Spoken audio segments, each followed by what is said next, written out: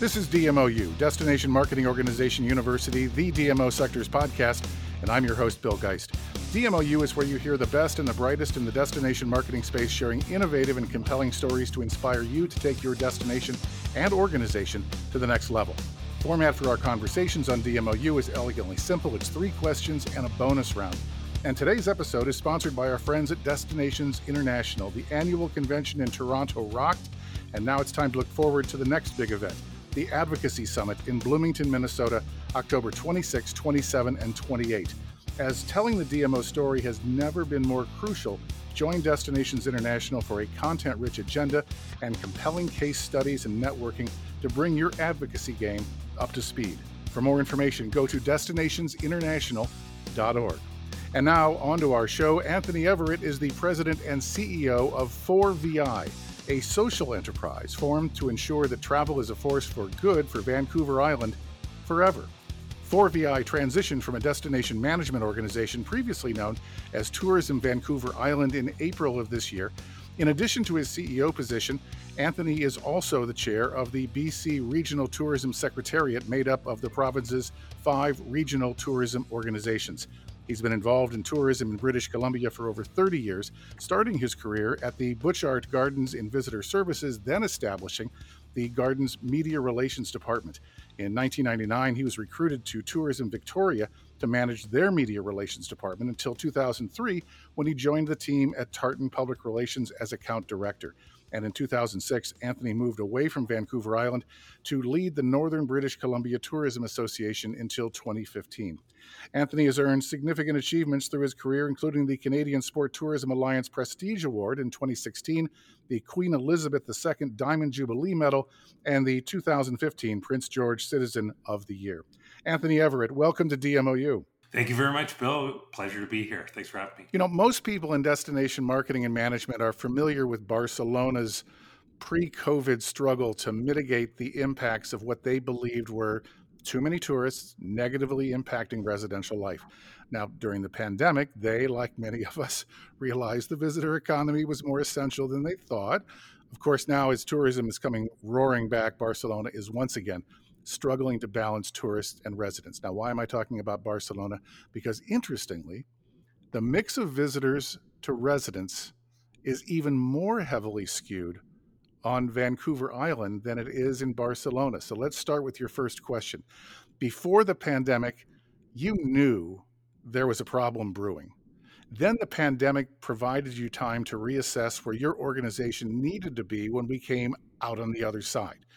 Your response was to transform a DMO into a social enterprise. So tell us what that means and how you got there.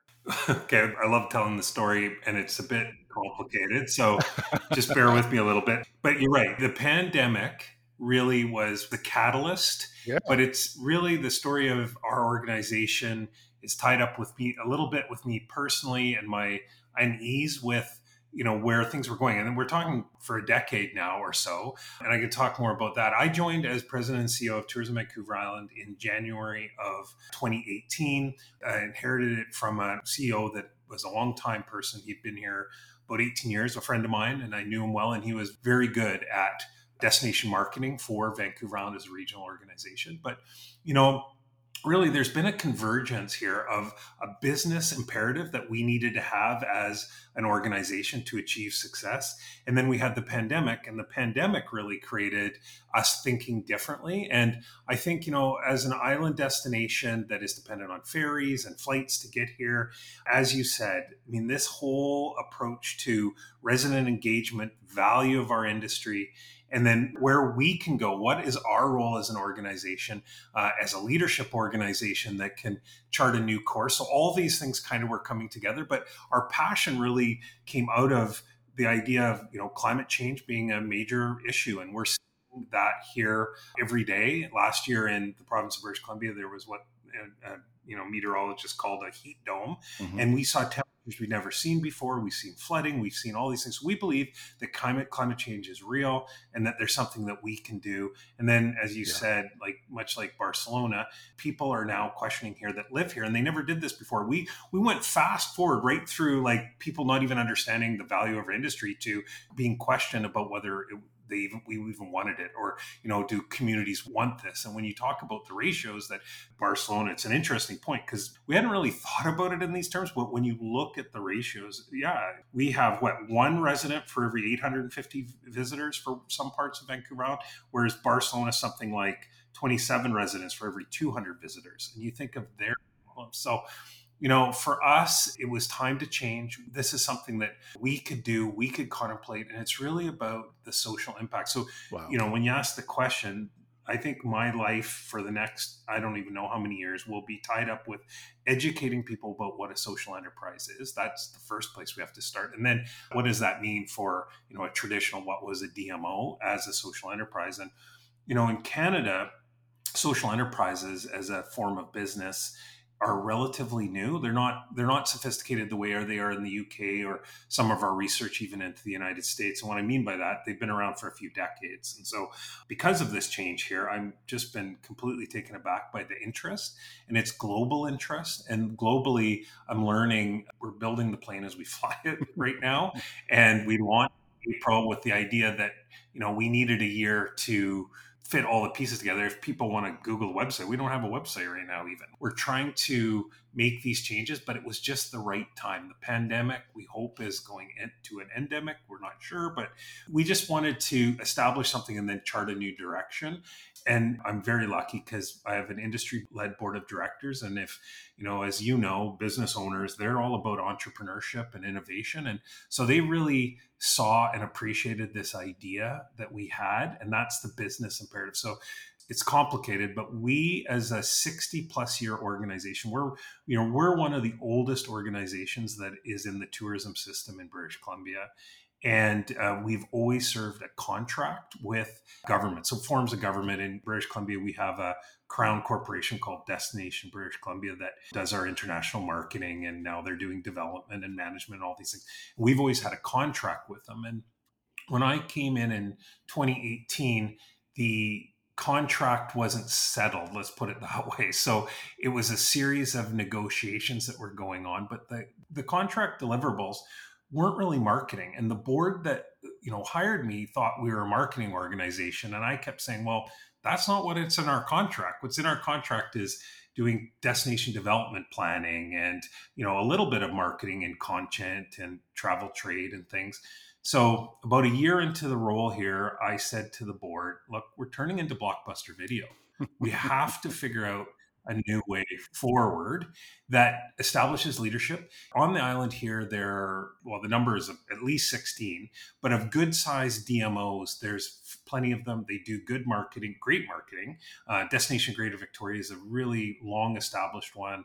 They have tens of millions of dollars for marketing, and our marketing budget had been going down and down and down. And in 2014, before my time, we had a marketing budget to market Vancouver Island at about 1.3 million. Okay. And by the time I took over, it was like 200,000. Wow. Yeah, exactly. We had millions of dollars doing development. So in 2019, I gave the board three options. First option, we stay status quo. We just take this contract that government gives us. And, we're a much smaller organization. And, frankly, I'm not interested in being here doing that. But, we could do that. We could take down our not-for-profit and start something new. Or the third option would be to start doing contract work and explore that option and move in that pathway. So doing consulting type work. And so where we are today, the reality is we've launched as a social enterprise, which I'll cap this commentary in a sec with what that means. But we're not really changing that much what we've delivered for the last couple of years. We have a contract with government, but we look at it differently. We don't see ourselves as part of the system. We see ourselves as a contract delivery DMO to the provincial government through this contract. And we manage here on Vancouver Island, currently we manage 3 DMOs. So 3 fairly good sized DMOs, and we operate them on behalf of the communities. One of them has a board of directors and they're formed differently, but it's going very well. And we bring lots of capacity, we bring our expertise, and we work with them. And then we do a number of initiatives around strategic planning, board governance, a set of tourism advising services. And that's what we've been doing for a while now. But now as a social enterprise, we're making sure it's clear that our purpose is to invest in social responsibility as it impacts the people who live here. So an example would be we're currently funding ocean debris cleanup efforts so that we have depots set up on Vancouver Island where people could bring ocean debris and deposit it, because we feel an area we want to focus on is one of the 17 sustainable goal areas of the United Nations, which is life underwater. And we can make a difference there. So that is kind of why this has occurred. There was the business impact, but also the world has been changing. And I'm just adamant that we need to move in a different direction as an organization that gives us a purpose and a passion that helps benefit the people who live here, and that we can contribute to that with the resources that we can create through our good efforts. And one of the things that I talk to people that are interested in this now, which has surprised me, the level of interest, is we're lucky because I feel like we have the ability and the staff team and a few other things to be creating revenues that we can invest. Not every DMO is going to be able to do that, but I still feel like our purpose as a collection of organizations around the world, we need to look at why we exist. And I really feel like it's the time, because of the pandemic, to bring our residents into our discussions and our thinking, and then pass the benefit on to them. A great place to live is a great place to visit. And I see signs of this all over the world now. Everyone's grappling with this topic. And then I talked about climate change. That's a part that we're a signatory to the Glasgow Declaration. And we will be making efforts and spending our resources on making sure that we're a part of that and that we're cutting our carbon. And so that's kind of the long-winded way of saying that's why we've changed. And after 30 years in this industry, I've never been more excited about something that we can work on. It's an exciting time. Yeah. So social enterprise, if I understand it correctly, this is a business unit. Honestly, it's kind of like, I guess, at least here in the States, a nonprofit organization exists to make the world better. And it's not about driving profits, but we do have to drive revenue so that we can make the world even better.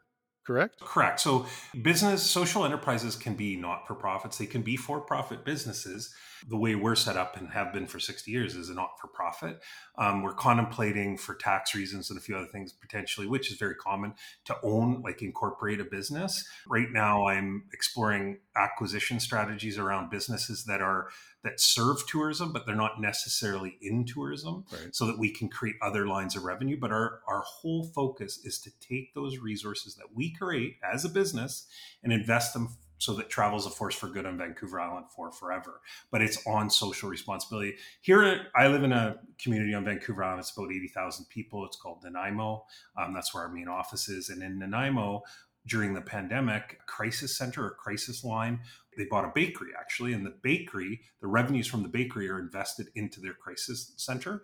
And a lot of social enterprises are trying to diversify their revenue streams so they're not wholly dependent on government. So what I probably haven't been saying very well, Bill, is the negotiation that we had with the provincial government under contract. We serve them, and I believe that we serve them very well. We have a 3-year contract with them, but it was signed last summer. So before last summer, I was up to my neck in negotiations, and we were fighting for a new place in the system, and they didn't see it the way we did. So I read a book. The book's called "The Obstacle Is the Way" by Ryan Holiday. I'm sure some of your listeners will know it because it just changed everything for me. Because once I read it, I realized, well, wait a minute, I'm spending all this time trying to change what other people think of us and fight for a place in the system that we have. Instead, I need to think about what's a new way of thinking. And the new way of thinking is we'll serve the contract, we'll serve the deliverables they need, we'll give them our expert advice, but we won't get so worked up about what the system needs. We will change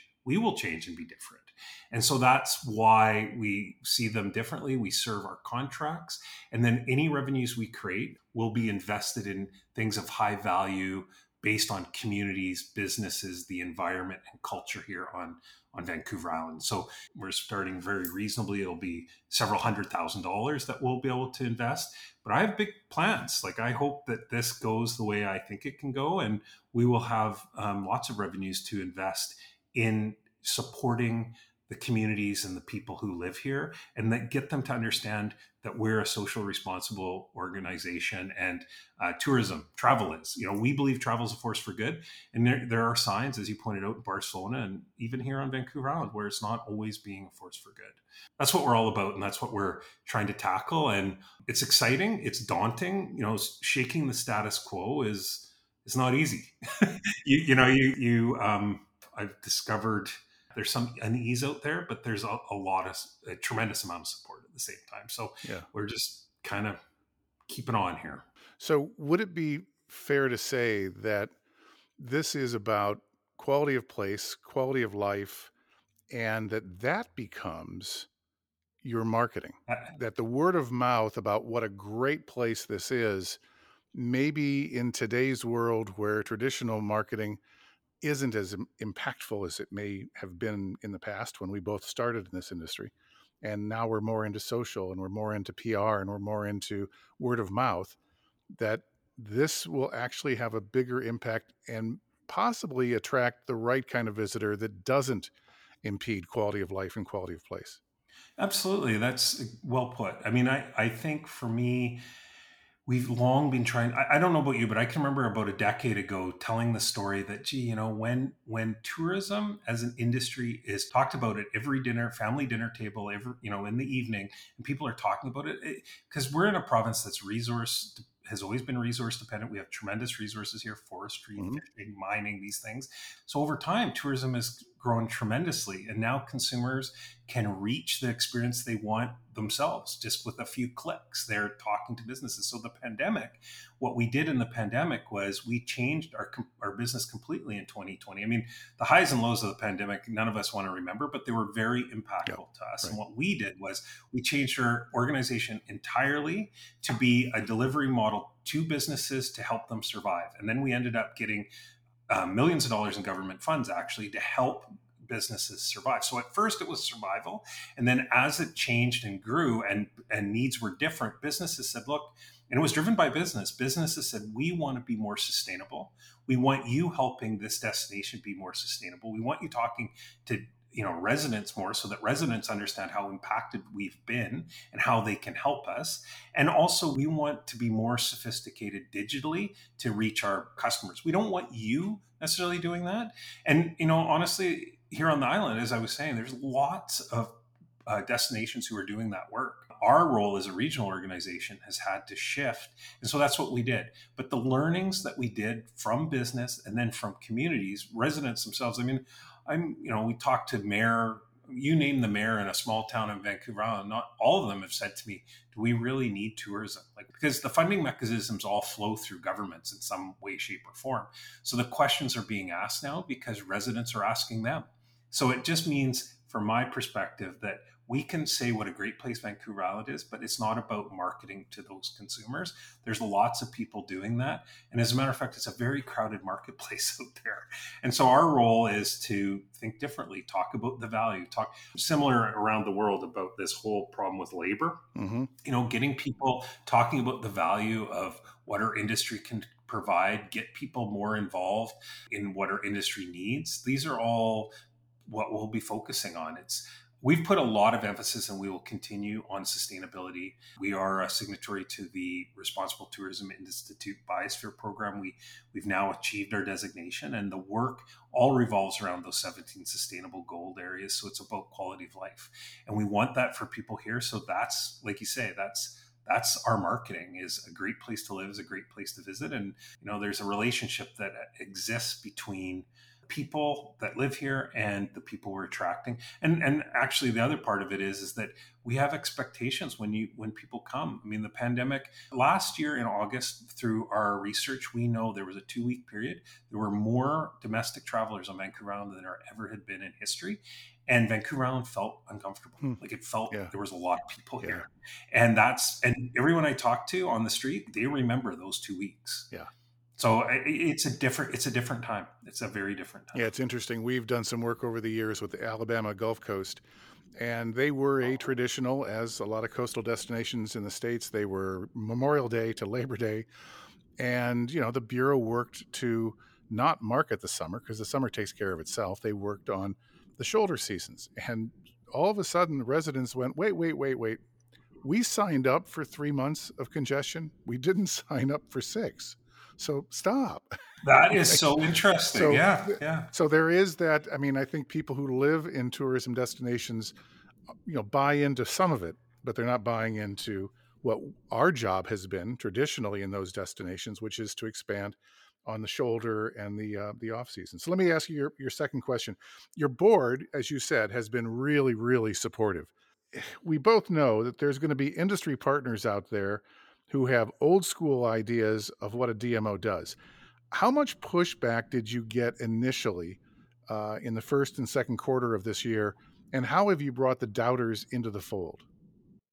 Well, I think the doubter part is going to be an ongoing process. And we saw ourselves as a lead collaborative organization. Whatever you're collaborating in, you have to give up something to collaborate. Yeah. And I think that the model hasn't allowed for that in the past. So breaking that model and that thinking is going to take time. So we're nowhere near all the way there yet. The pushback was some. I think what we've been overwhelmed with has been the positive response, but it's like anything, it's those closest to you are the ones that have the most questions. And there's been some anxiety. I think certainly at the DMO level, there are DMOs that are curious what this means for them. There's a sense of being a part of things here, and they want to have a lot more say. And we were just trying to survive, as a fiduciary responsibility of a board. That was what it is. Interestingly enough, businesses here on Vancouver Island have all got it very quickly. We've heard very little pushback about it from businesses. It's more on the community side, specifically at DMOs. But, one of the things that, as I said off the top, was educating people about what a social enterprise is. Once you can kind of get past that part, it opens up possibilities to them. And you're right. I mean, if you believe that our role is marketing and marketing only, then it's a tough conversation. And, we've all been moving to this way of talking about as management organizations. Yeah. But quite honestly, my opinion of that is, certainly in my time, we've never had enough resources to be a true management organization, because my view of management, couldn't agree more. You need to have marketing, you need to have ability to influence structural change. Like, here simply you need composting toilets on trailheads like that. You need those kind of resources. Yeah. And so even when we were saying we were a management organization, I don't think we really were. So we went from marketing to management, and now we're focused on social responsibility, and that will take time. I'm reminded of a story from a mentor I had I'm involved in amateur sport in the country through Canada Games, and I was the chair of a big event. In Canada, it's a multi-sport event that's about $50 million. At any rate, I was told that there will be naysayers, and when it's all over, those naysayers will put their arms around you and say, "I knew it was going to be great all along." And the funny thing is, that literally happened. I can remember, I had a counselor in the community in Prince George where I was, put his arm around me at the end and said, "I was there all along." Well, the record shows that 5 years prior, he had voted against it, right? You weren't. So, I think that our door, as we always do, is always open. These are friends and colleagues here locally. But internationally, I really feel like in Europe, it's interesting to me. I'm learning a lot. I didn't know any of this. I mean, we're working here, and now this is open us up to the world. And in the world, the conversations happening, particularly in Europe, seem ahead. They seem a little ahead in terms of collaboration and trying to do something different. And so there has been interest there, and I'm happy to share what we're doing. But as I said, as social enterprise, we also want to make some revenues here. Yeah. And I couldn't agree more. I've said often, and I know a lot of listeners have heard me say this, that when we realized that destination marketing organization was limiting, we jumped to management because I think we were trying to save the M, right? When I think really what we are, until we get to being a social enterprise like you are, but at this point in time, I think we're DLOs. I think we're destination leadership organizations. And actually, our last guest has taken that mantle and kind of led his community in through that door to say, look, there's no way we can manage you because you're all independent businesses and we don't have the resources to pull this off. But we do have something more to offer than just the marketing side. And we have a vision, we have the ability, we have partners. Let's make this thing happen, right? So good to hear that the doubters are coming around. So to your third question, doubters aside, you've actually discovered through your evolution over the past couple of quarters that you've got businesses and agencies on the island that never had relationships with you and are now reaching out to support 4VI. So tell us how the community at large is responding to this new social enterprise. Well, I think there's a few factors there. I think both communities and businesses have, first of all, they're interested. Second of all, they see some value. So we've started doing work with private sector that needs, right now, my colleague, I was working on it today, we're running a strategic planning session with them because they want to put social responsibility at their cidery. They're a well-known cidery, and that's what they've been around for, 30 years here. And all of a sudden they've contacted us because they like this idea of social responsibility. They want our help to go work with their team on that and get them in a new place. And that's the kind of work. And that opportunity is now coming to us because we've said we're a social enterprise and we're creating revenues and we're making investments, into the communities, businesses, et cetera, on Vancouver Island. So that's a private sector example. And then communities, there's a number of communities that have contacted us, both Indigenous communities and non-Indigenous communities or locally, that have asked us to do some other work with them. And it's not just tourism-based work. I mean, that's our raison d'etre. I think we're very good at grassroots consultation and things, but they're looking at us to do, we've recently done a trail strategy for a community.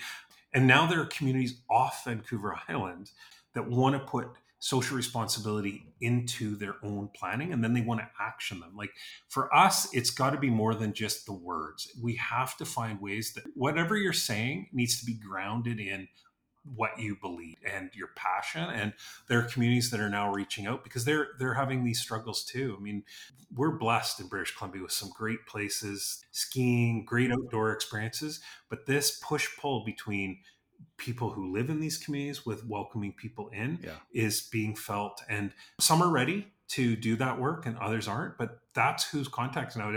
Some of the best days I've had in the last, since we launched in April, have been talking to communities we otherwise wouldn't have about how we could work together for them to achieve success. And before I forget, Bill, I just want to acknowledge this term that I've seen on your own materials about DLO. I've been talking about that for years now, that we are a leadership organization. When I saw that, I was like, oh, brilliant, because that's what I actually believe. Well, I believe that we're DLOs, not the M word. It's so planting your flag as a leader for your industry when it's not well understood, especially when it's not well understood. It's tough, but it's rewarding because we believe in it so much. And again, that's why we see travel has to be a force for good for forever. And that's why we want to focus on it. But when I saw that, I was like, oh, wow, that's great, because that's not like, it just hasn't landed here, that term. Yeah. And when I saw that you were doing that, anyway, kudos to you, because I really do love that. Yeah. And it hasn't landed anywhere. And I'm not sure it's going to, because as we know, Destinations International has essentially just dumped the M, and now it's Destination Organization.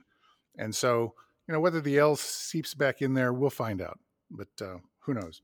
Anyway, time for your bonus round question. And I got to tell you, the Genesis stories we hear are always among our favorites in the bonus round.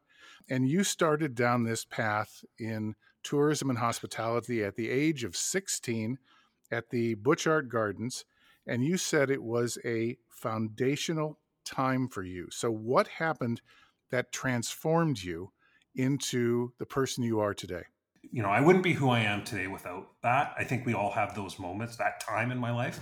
I grew up in a family that, my dad had me, I was out working on a farm when I was 13, but by the time I was 16, I always worked, and I used every dime I made as a young person I poured it into sports equipment, particularly hockey equipment. And hockey. Yeah. So I was going to be not a cheap sport. I was going to be an NHLer. Oh yeah. Anyway, what happened was Butchart Gardens, if people don't know, is probably the most iconic attraction on the west coast of Canada. And for Americans, many Americans flock there and have, because it's about 120 years old now. And there used to be billboards right up the I-5 from California from Florida is what I understand, actually, that directed people to Butch Art Gardens. Anyway, it was kind of the place you wanted to work as a young person. And all my friends were working there, and it was pretty close to my house. And so I signed on. And keep in mind, a pivotal, if not the most important time in history for British Columbia from a tourism perspective was Expo 86 in Vancouver. Okay. So that was at this time. So Expo 86, the world came to British Columbia, and it was the start of what British Columbia is today as a visitor economy location, in addition to the 2010 Olympics. So Butch Art Gardens was just hopping busy. It's already, 1.5 million people a year go there, busy place. But it was just this place. All of a sudden you go there, you're trained up, and you learn all these things about, you bend over backwards for your guests, like customer service. And actually, I believe in service as I believe in being a servant leader. And it comes from that time, because we were just so drilled about, you never said no to a customer. I could tell story after story about these moments. So the Butch Art Gardens is still privately held. The Butcharts who started it passed it on to a grandson. He was quite elderly at the time, and he was this person that I directed traffic with every day, and he just made you work. Every time you walked from wherever you were working to the lunchroom, you were expected to pick up garbage. And I can tell you, wow. I worked there 13 summers through university and on, got, my start in this part of my career. Well, it's kind of worn off now, but for decades afterwards, I would be walking down. I've picked up cigarette butts without thinking about it on the street, because it was so ingrained in me. And so for tourism, just became part of who I was. I would never have, now you can go to a post-secondary institution in Canada and learn about tourism. There was no such thing when I was going to university. And I kind of fell in love with it. And it wasn't, what you and I are talking about, which is these big visionary strategic things and global issues. It was, and I started to learn that certainly from some mentors, but it was really about the detail, what it took for a business like that to be successful, and how you serve the people that came from all over the world. And it was fun. Let's put it this way. It was like a summer camp. It was like, all those crazy Bill Murray movies, Meatballs and stuff. Like, really? That's what it was like. Meatballs? Yeah, like every day was like you worked your butt off. You went home and you had super fun with your pals in the evening. And the next day you got up and did it again and again and again. And it was fun. And I'll just say that who I am as a person, all my best friends in life I have, doctors, dentists, police officers, teachers, you name it. We all worked together at that time. And these are my lifelong friends. Yeah. So I don't know of anything that's more powerful than that. And that's what it means to me. And isn't that the truth? And I did not grow up in hospitality, but my genesis story of why this sector and industry called me, and once I stumbled back into it, it's like, oh, I'm home, was my mom. And, my mom was always that you got to give back. You've got to give people a smile. You've got to treat them with respect. And I always did in the industries that I served up until my first DMO job. But then once I got into DMOs, it was like, oh yeah, I've been preparing for this for my whole life through my childhood, with my mom kind of guiding me. So it's interesting how the two of us have come to the same ultimate conclusion, that this is about making people feel really great. And isn't that the best calling in the world? It's a calling, you have to bring passion to it. And it really is. I've since learned this. I grew up with it like you did. But when there are people that look at hospitality and service differently in the world, and they're raised that way, like you look at hoteliers in Europe, Switzerland, and places, they think differently. Like it's a noble calling. And, professional waiters in Europe and places. This is a noble calling, and that hasn't quite been part of our ethos as much in North America, I would say broadly. And so, I think, oddly enough, and it literally, I totally fell into it, and it was a fun job that I learned a ton, but I love the people. I love the friends. Like that's why I did it. And then all of a sudden it's a lifelong journey. Yeah, it gets its hooks into us, and it'll never let go. So I'm sure that we'll be in rocking chairs telling these stories back and forth in another couple of decades. So anyway, Anthony, what you've done with 4VI is obviously transformational. Thanks for your thought leadership, providing the inspiration for all of us in the DMO world to reevaluate our next steps, as Jack Johnson will say, a community shared value. So thanks a bunch, and congratulations for all you do. We can't wait to see the next steps. Thanks so much, Bill. Thanks so much for having me. I appreciate it. Oh, you bet. Absolutely. That's it for this edition of DMOU. Tell your friends and peers this is where the best and the brightest come to share their stories. It's DMOU.com. Thanks again to our sponsor, our friends at Destinations International. Time to look forward now to the next big event. It's the Advocacy Summit in Bloomington, Minnesota, October 26th through the 28th. As telling the DMO story has never been more crucial, join Destinations International for a content-rich agenda of compelling case studies and networking to bring your advocacy game up to speed. For more, go to destinationsinternational.org. DMOpros.com is where you're going to find links to our services for the DMO sector, links to the Z News, position papers on board diversity and a new model for destination development, the book Destination Leadership, and the biggest DMO job board on the planet, plus access to past episodes of DMOU. That's DMOpros with a Z.com. Executive producer of DMOU is Terry White, and this is a production of DMO Pros. I'm your host, Bill Geist. Until next time.